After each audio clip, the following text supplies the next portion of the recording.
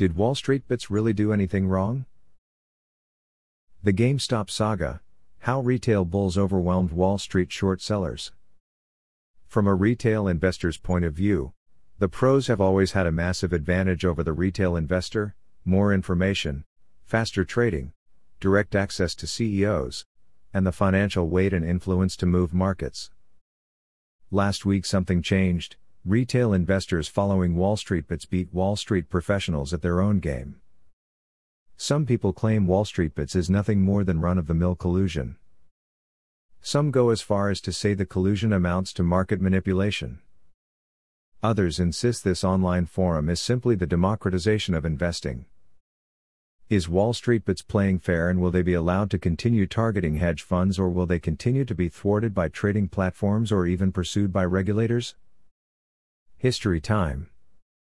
Murray Pezim died on November 11, 1998.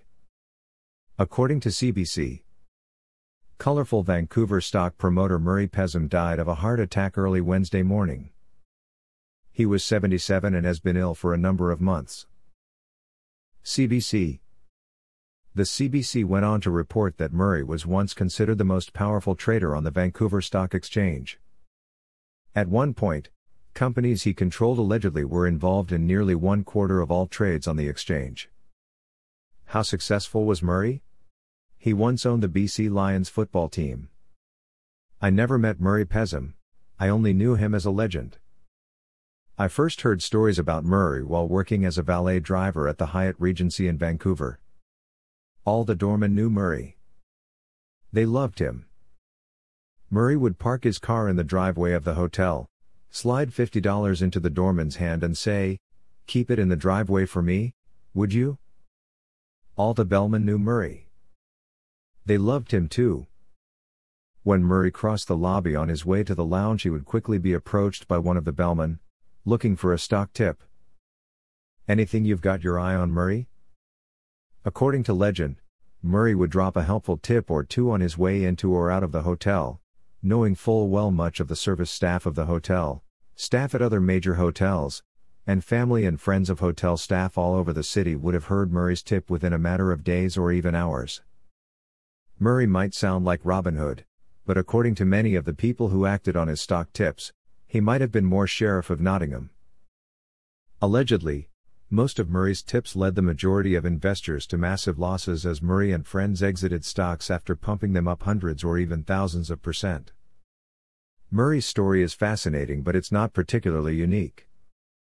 Insiders, the wealthy, and the well-connected have always had an information advantage and have always been allowed to manipulate markets with near impunity.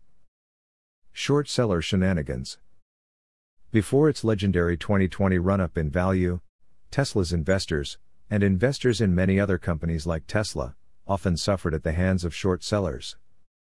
Some, like legendary investment manager Jim Chanos, I think fairly used influential platforms like CNBC to argue his case for why Tesla stock was trading too high. However, it's hard not to argue short sellers have been using more nefarious strategies as well, for example, working in loose coordination to drive down the value of stocks to benefit Wall Street professionals, hedge funds, and the billionaires that invest in such investment vehicles. For one glaring example, websites like Seeking Alpha have been filled with analysts claiming Tesla was a fraud and Elon Musk was a liar, all to the benefit of Wall Street and the detriment of both Tesla and longtime investors who believed in Tesla's vision. However, after being doxxed by presumably a retail investor and friend of Tesla, it turned out at least one very vocal Tesla bear writing on Seeking Alpha turned out to be working for a hedge fund that was heavily shorting Tesla stock. I'm not accusing the SEC of protecting short-selling hedge funds that cater to millionaires and billionaires, but to the average investor, it's kind of the way it looks. Government agencies backstopping, bailing out, and making rules that benefit the wealthy and elite and suggest the average retail investor is stupid. To the average investor, it appears Wall Street insiders have been allowed to run over retail investors for decades, with no repercussions or accountability. The rise of retail investors. Throughout 2020, we've seen small retail investors working through platforms like Robinhood help to drive up large-cap technology stocks like Amazon and well-storied stocks like Tesla to bewildering heights.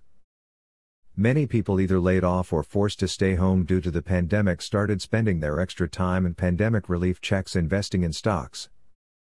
Heavily shorted stocks like Tesla, once one of the most shorted stocks in the world, were bid up by first-time investors who liked the stock story. And why not? It feels good to own a great story like Tesla. In response to new buying pressure in the spring and summer of 2020, short sellers were forced to cover their positions by buying stocks at higher prices than they originally sold for. By forcing short sellers to close their short positions, stocks like Tesla were pushed up even further. Stocks started looking a little overvalued, so shorts jumped in again, only to see stock prices rise due to more demand from retail investors. The higher stocks like Tesla rose, the more short sellers tried to place bets and force the stock down, exactly the same way they had, over and over in the past. But in 2020, this strategy simply hasn't worked. Every time short sellers have started piling onto stocks like Tesla, retail investors have swamped the short positions, forcing the price higher and higher. Even Jim Chanos has given up on shorting Tesla and has moved to use an options strategy instead to avoid future short squeezes. The big short squeeze of 2021. In 2021, Wall Street's beating started with GameStop, but there have been quite a number of stocks, including BlackBerry and American Airlines, that were also targeted by retail investors. In a similar fashion to how Tesla was too heavily shorted in 2019 and early 2020, retail investors started looking for stocks like GameStop that were still heavily shorted. The hedge funds weren't wrong to short GameStop. GameStop's business model is terrible in a pandemic world where video games can be downloaded at home over high-speed internet. However, the hedge funds did make a terrible mistake. Hedge funds were in fact piling short positions on stocks like GameStop to the tune of 140%. Hedge funds made a mistake because they've never been held accountable before. This is what the average investor feels is unfair. How are market professionals allowed to pile shorts onto a single stock? How isn't this simply a form of collusion and market manipulation? Unfortunately for the hedge funds, this time, an unfair advantage turned into their Achilles heel. As retail investors purchased more and more GameStop shares, the bulls started to outweigh the bears and the price of the stock started to climb. The more the stock climbed, the more retail investors purchased the stock. Eventually, the stock climbed high enough short sellers were forced to add to margin positions or to buy the stock back from the open market to close their short position. But this time, when short sellers started trying to buy stock to close their short positions, there weren't enough retail investors selling GameStop stock. Short sellers were forced to offer more and more money to retail investors in an attempt to get retail investors to sell. This cycle caused stock prices to soar. The reaction. Without warning, Robinhood and a number of other trading platforms decided to limit purchases of a list of stocks being short squeezed. The sale of these short squeezed stocks was not limited. Naturally, with new purchases being limited by Robinhood, investors selling GameStop stock quickly outnumbered those trying to buy the stock and the stock price crashed. Robinhood claims they were trying to protect investors. Many retail investors think Robinhood is taking the side of big industry players. I don't think either of these hypotheses are correct. I think Robinhood is protecting itself. Robinhood can't really be protecting retail investors. Retail investors were making a killing as the stock price went parabolic. Maybe some big hedge funds were relieved to see purchases limited, but I'm not convinced Robinhood is on the side of Wall Street players either. Why would they be? Small retail investors are Robinhood investors. I think Robinhood was afraid of what might happen if you combine inexperienced investors, options, and a sudden stock price reversal. If your customers are large hedge funds and trades go against them, hedge funds are likely to pay their trading losses. Trading is their business. Burn a trading platform and maybe no one will work with your firm in the future. However, retail investors are a little different. If an inexperienced or overly optimistic retail investor takes on too much risk, Robinhood could be in trouble in two ways. First, fiduciary duty. Robinhood is supposed to, at least to some extent, Protect investors from themselves. If Robinhood investors start losing a lot of money, Robinhood could find itself on the wrong end of class action lawsuits and regulatory fines. Second, and perhaps more alarmingly, if any retail investors can't cover their losses because prices have moved too fast, Robinhood could easily be on the hook to make those trades good. In order to save money, Robinhood acts as both an introducing dealer and clearinghouse for the same trades. In a worst-case scenario, insufficient clearinghouse deposit requirements mixed with a lack of liquidity could mean bankruptcy for a trading platform performing both roles. Is Wall Street Bets doing anything wrong? The Wolf of Wall Street, Jordan Belfort, thinks the SEC could easily find fault if they wanted to. The rules are written vaguely enough the regulators could find a scapegoat if they truly wanted to make a point. I'm not defending her, but think Martha Stewart. However, according to Belfort, the SEC is not likely to spend the resources to chase down individuals in this case. I'm less sure Wall Street Bets did anything wrong. In truth, there is very little separating what the Reddit crowd is doing and what short sellers are doing. Making an investment and then advocating why other investors should also make the same trade to a wide online audience simply cannot be illegal.